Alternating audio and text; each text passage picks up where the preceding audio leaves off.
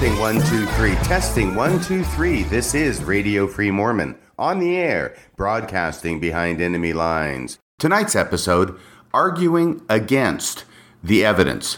Now, what do I mean by arguing against the evidence? Typically, wouldn't we always want to argue with the evidence? That would certainly lead us to a more reasonable and more persuasive argument under most circumstances. For example, let's say I'm representing somebody in a case where a pivotal fact is whether the light was red or green at the time my client entered the intersection. And further, let us suppose that there are 4 witnesses as to whether the light was green or red at that time. Now, if all 4 of those witnesses say the light was red and not green at the time my client entered the intersection, that is going to be a difficult thing to argue against, especially if my case depends upon the light being green at the time. So if I were to go in and argue against the evidence in such a case and say that the light was actually green in spite of the fact that all 4 witnesses to the event said it was red, that would be an obvious example of arguing against the evidence. That is an argument that it is very unlikely a jury would accept as being correct. But let's change those facts a little bit, because arguing against the evidence is rarely that cut and dried and that obvious, which is why nobody tends to do it. At least not if they want to be taken seriously or have any hope of persuading the jury that they are correct. Let's say that 2 of the 4 witnesses said the light was green and the other 2 said it was red. Now, obviously, the light was only green or red at the time, so 2 of the witnesses have to be mistaken. And if I am arguing the light was green, then I am going to argue as to why it is the 2 witnesses who said it was green should be believed, and the 2 witnesses who said it was red should not be believed. They were mistaken. They were not watching closely. They were too far away. They were not at a good angle to see the actual color of the light. And from the other side of the argument, the other party will do exactly the opposite. They will argue that the 2 witnesses who said it was red are the ones to be believed, and the 2 who say it was green are the ones who must be mistaken. Perhaps the witnesses who said it was green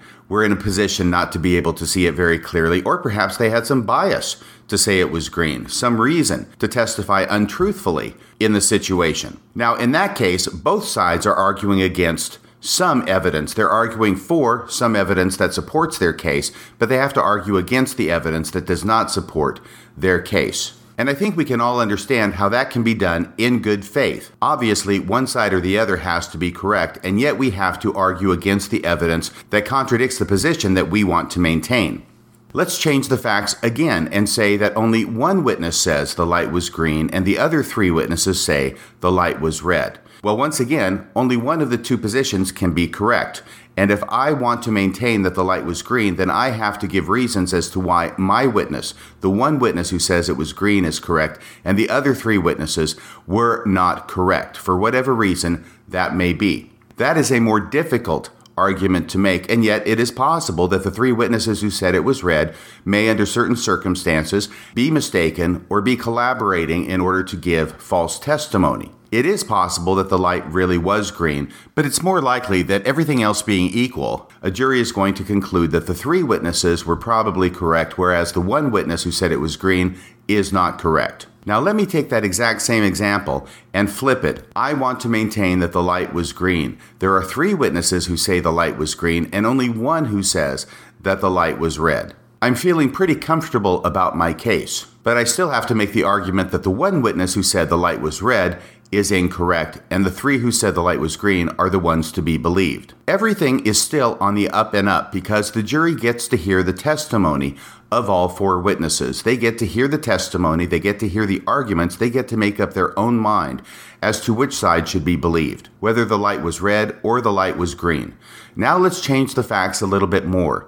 And let's say I have 3 witnesses who say the light is green, but then I discover before trial that there is a 4th witness who says the light was red. The other side in this imaginary lawsuit does not know about the existence of this 1 witness who says the light was red. I have discovered this witness through my own independent investigation. Well, if I am a prosecuting attorney, I am bound under the law to disclose this to the other side. This is what we would call Brady material. Brady material is evidence that the prosecutor has, which would tend to show that the defendant is not guilty. It is exculpatory evidence. And if the prosecutor ends up finding exculpatory evidence they are obligated under the law to provide that to the other side. And certainly in most situations, the prosecutor does just that. There are, however, some unfortunate instances where prosecutors do not disclose Brady material to the other side, because the prosecutor knows it will hurt the prosecutor's chance of gaining a conviction. In such situations, where a prosecutor does not disclose Brady material and a defendant is convicted, if it should happen that subsequent to the conviction, it comes to light that the prosecutor did not disclose exculpatory material in the prosecutor's possession, that conviction can be reversed and even dismissed based upon prosecutorial misconduct. So let's return to my example of the 4 witnesses.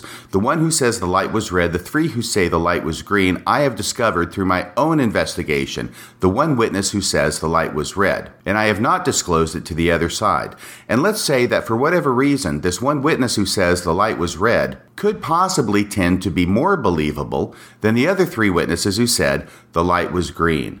But I sit on this evidence and I do not disclose it to the other side, with the result that the jury never hears about the one witness who said the light was red, but only hears about the 3 witnesses who said the light was green. As far as the jury is concerned, I have a rock-solid case. There are only 3 witnesses, at least as far as the jury knows, that say the light was green, and they are all unanimous in what they say. The problem is that I know that there's evidence that contradicts it, but the jury doesn't.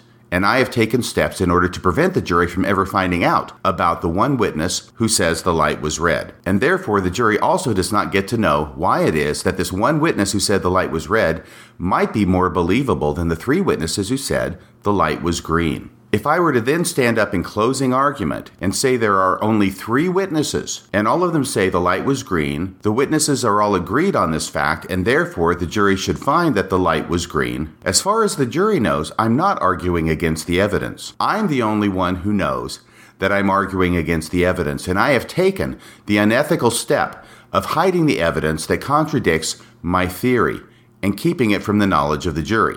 Okay, why have I gone into this long series of hypotheticals about the light being green and the light being red and the number of witnesses who say the light was green and the number of witnesses who say the light was red, and then hiding the evidence of the one witness who said the light was red? Well, the reason why is because a listener to the Radio Free Mormon program named Steve sent me an email regarding an article that was written in 1960 for the church magazine, The New Improvement Era, by none other than Joseph Fielding Smith. And as many of you may be suspecting, this has to do with the 1832 account of the first vision. I devoted an entire episode to this subject. I believe it was episode number 3, Hiding Church History, and I have touched on these facts several times since then. The thumbnail version is this. There are 4 accounts known of the first vision, which Joseph Smith either authored or spoke, and it was written down by a scribe. Those are the 1832 account, the 1835 account, the 1838 account, and the 1842 account. In the last 3 of those accounts, including the 1838 account, which became the official version and is published in the Pearl of Great Price, Joseph Smith recounts seeing 2 beings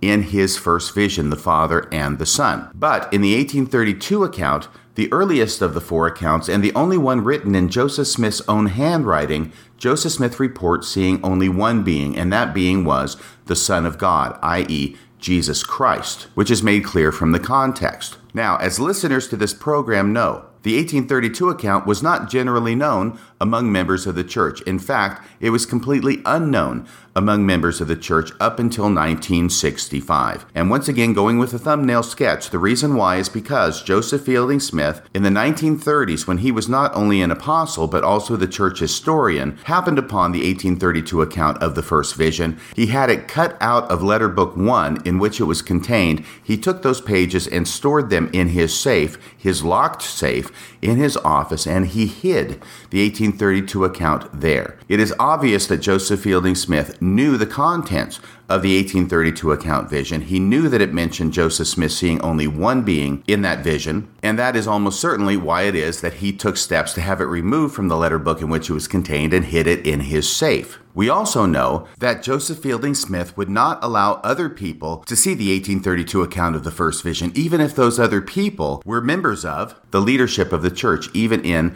the presidency of the 70. and he required such people to get authorization from leadership above Joseph Fielding Smith, which would likely be the first presidency, in order for him to allow such people to read the account of the first vision. And even then, it was only under the promise and the blood oath, so to speak, that the person reading it not be allowed to make a copy and be forsworn against ever mentioning the contents of it to anybody else. That is what happened with Levi Edgar Young, the member of the presidency of the 70, which once again is detailed in episode number 3, Hiding Church History, and which itself is based upon the excellent scholarship done by Stan Larson as published in a 2014 Dialogue article. It was not until 1963 and 1964 that knowledge of the existence of this account of the first vision was leaked to the public, and in 1965, Joseph Fielding Smith or somebody else at his direction under mounting pressure had the pages taped once again back into the letter book from which it was cut 3 decades before, and then it was brought to the attention of Paul Chessman, a graduate student at BYU, who was writing a master's thesis at the time for inclusion in his master's thesis. It is against this backdrop that Joseph Fielding Smith wrote an article in 1960. Remember, as of 1960, the 1832 account is in his safe. He knows it's in his safe. He knows it is protected against public dissemination, and very few people other than himself know the contents of that document. It is against this backdrop that Joseph Fielding Smith writes an article in which he argues for the truthfulness of the first vision, the historicity of the first vision, the fact that the first vision really happened based upon the official version, the 1838 account of the first vision, which says that Joseph Smith saw 2 beings, and completely omitting the fact that Joseph Fielding Smith is completely aware of the 1832 account, which mentions Joseph Smith seeing only 1 being. Now, the thing that makes this so interesting is that Joseph Fielding Smith's entire argument hinges upon the fact that Joseph Smith reported seeing 2 beings. His argument is that basically all of Christianity at the time believed in the Trinity, and therefore Joseph Smith would have reported seeing only 1 being if he were making it up. He would have made it up in accordance with the common belief among Christians at the time, i.e. the Trinity, i.e. only 1 being would show up, and 2 beings would never show up because that would obviously contradict the prevalent notion of the Trinity. The problem, of course, is that Joseph Fielding Smith is keeping information from his audience. He is hiding information from the jury. He knows about somebody who said that the light was red. He's only going to talk about the 3 people who said the light was green. And in fact, in this case, we're talking about not 4 different witnesses. We're talking about one and the same witness giving 4 different reports of whether the light was red or the light was green, of whether there were 2 beings who appeared in the vision or only 1 being who appeared in the vision. And under these circumstances, the fact that the 1832 account is the earliest known version and the only one written in Joseph Smith's own handwriting would tend to indicate that that version more closely approximates the truth of what Joseph Smith claimed he saw, rather than subsequent versions in which he says he saw 2 beings instead of 1. Let's go to that article now. This article comes from the February 1960 Improvement Era, pages 80 through 81. Once again, this article was brought to my attention by a listener to the program named Stephen White. And yes, I did make sure I had permission from him to use his full name before including it here.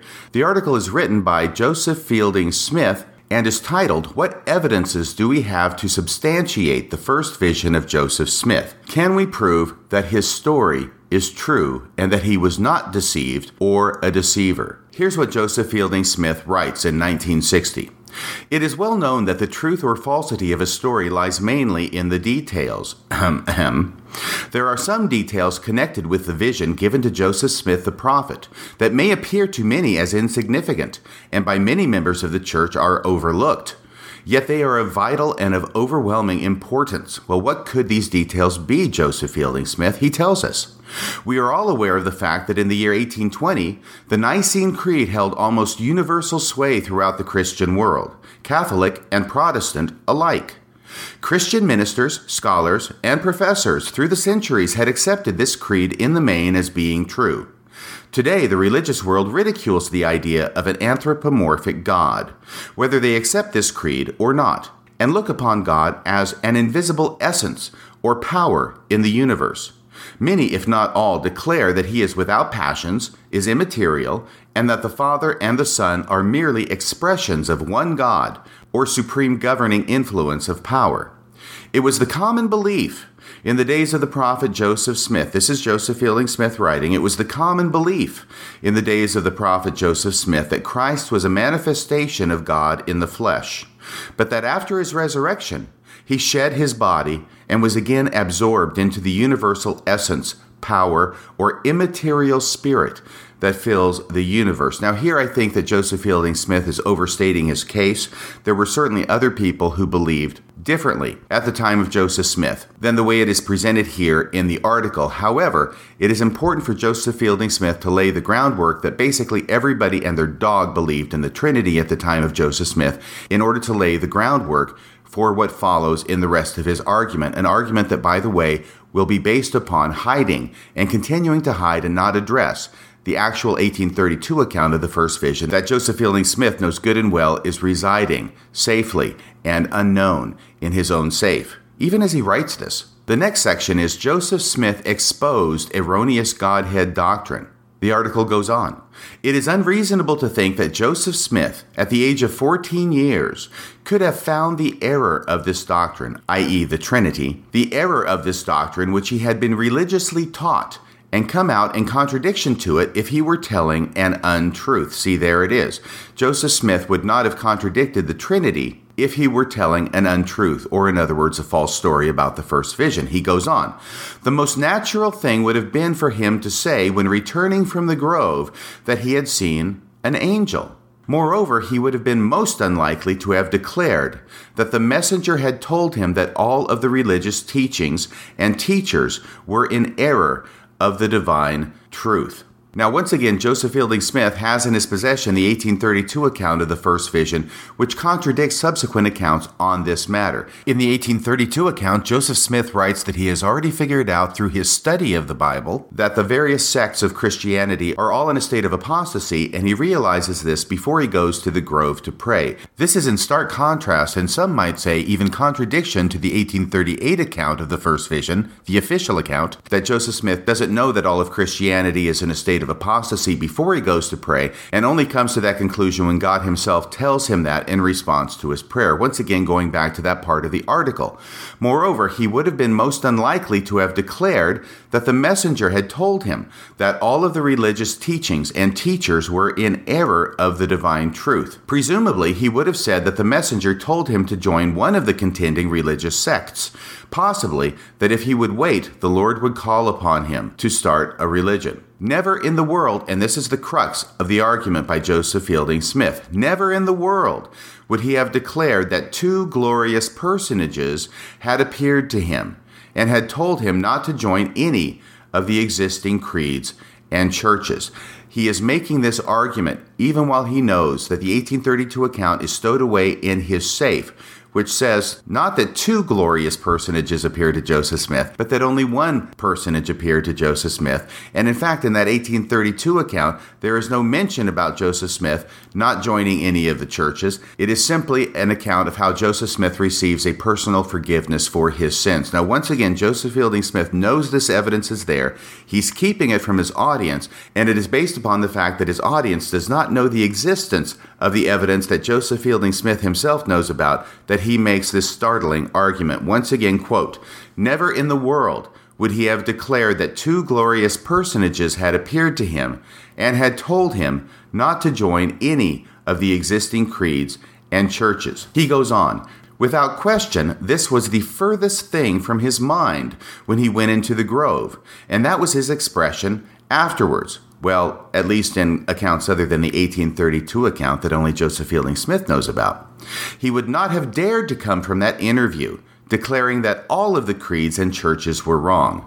Young as he was, he had wisdom enough to know that such a thought would have been fatal and would have brought only condemnation upon his head. Well, it is an open question as to what Joseph Smith actually said, if he said anything, when he came out of the grove when he was 14. All we know is that the first time he gets around to recording it is in 1832, 12 years later, 2 years after the church has been organized. And even in that first handwritten account, he says nothing about two beings appearing to him, and he says only that the message was that his sins were forgiven. Going on with the article, without any question to the contrary, it must be assumed that Joseph Smith when he went to pray, had an idea that somewhere the divine truth was to be found. If he had cunningly thought out a plan, now get this, if he had cunningly thought out a plan, he surely would not have dared to face the religious world with such a story as that he had received a visitation from both the Father and the Son. Well, ironically, Joseph Fielding Smith knows that in the first account, the 1832 account, he did not say he received a visitation from both the Father and the Son. And so strangely, Joseph Fielding Smith ends up arguing that this actually was a cunning plan on the part of Joseph Smith, even though he knows that that's what he's arguing, and he knows the evidence that contradicts his argument. Once again, let me read that sentence and see how it compares. When you put yourself in the place of Joseph Fielding Smith, who knew about the 1832 account of the first vision, that it was hidden in his safe, and as far as he knew, it would never be revealed to the public. Once again, quote, if he had cunningly thought out a plan, that's Joseph Smith, if Joseph Smith had cunningly thought out a plan, he surely would not have dared to face the religious world with such a story, as that he had received a visitation from both the Father and the Son. Going on with the article, from all the teachings he had received, well, we're kind of presuming a lot there, but from all the teachings he had received, that was evidently the furthest thought from his mind. It was too revolutionary and conflicted universally with all of the religious creeds, Catholic and Protestant, in the world. Now get this next line, please pay close attention here. This is remarkable, honestly. Quote, he, Joseph Smith, might have said that the Son of God had appeared to him, but this is something very remote, considering the universal belief. Now this is incredible to me, and here's why. In the 1832 account, the account that really only Joseph Fielding Smith knows about in his safe, remember? That's exactly what happened.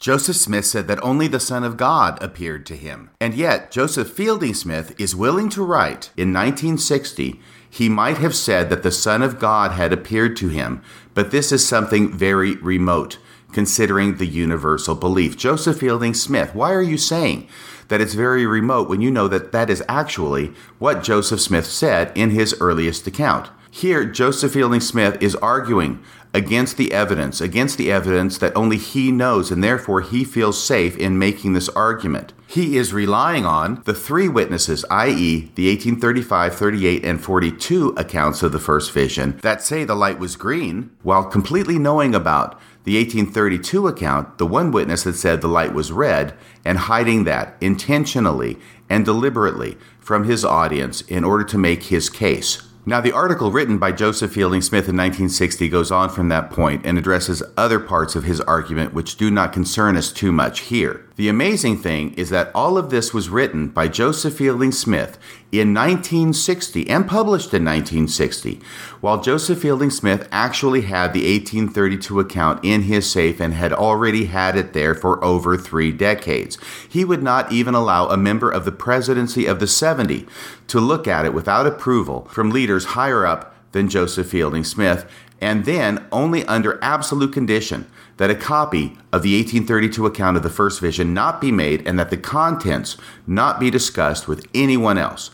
All of the secrecy that Joseph Fielding Smith is going through in this regard is one thing, but then to write an article for the Improvement era in 1960, which attempts to prove the first vision account true based almost exclusively on things that are not proven by the 1832 account, and in fact which are contradicted by the 1832 account that Joseph Fielding Smith has hidden in his safe, is astonishing. Even as he is writing this article, Joseph Fielding Smith knows that his argument is undercut by the evidence he has hidden in his safe. From his point of view, it is apparently okay to do this, so long as the members are kept in the dark about the real evidence. And now, here's the really funny thing. We know that this was written originally by Joseph Fielding Smith in 1960. The amazing thing is that this very same article was republished by the LDS Church in the Ensign magazine in October of 1987, 27 years after the original article was published and 22 years after Paul Chessman was allowed to include the 1832 account of the first vision in his master's thesis in 1965. There is nothing in the Ensign article from October of 1987 that indicates that this part of Joseph Fielding Smith's argument is undercut by the 1832 account of the first vision. It is treated as if it did not exist. And indeed, as of 1987, the LDS Church was still doing a pretty darn good job of keeping knowledge of the 1832 first vision account from its members. Certainly, they were doing a good enough job of it to feel no compunction whatsoever about republishing this 1960 article by Joseph Fielding Smith, which depends upon the reader not knowing about the 1832 account of the first vision. So what am I to make of the strange article from 1960 in which Joseph Fielding Smith argues that the first vision is true specifically because Joseph Smith reported seeing two beings in the vision? And not only that, he says that if Joseph Smith had made the whole thing up, if it was a cunning plan by Joseph Smith, he would have reported seeing only one being in the vision.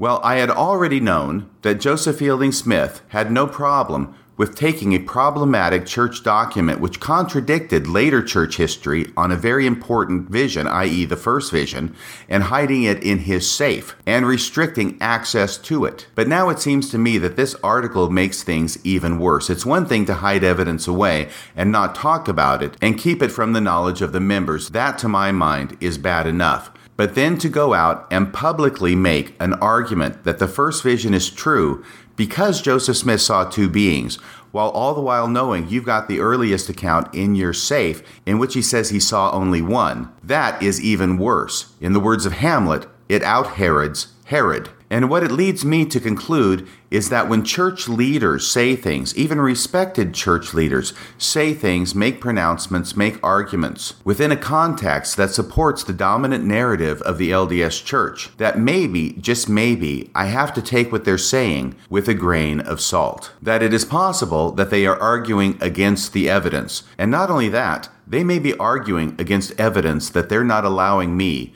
to know about. A disquieting thought, indeed. That's about all for tonight. Until next time, this is Radio Free Mormon, signing off the air.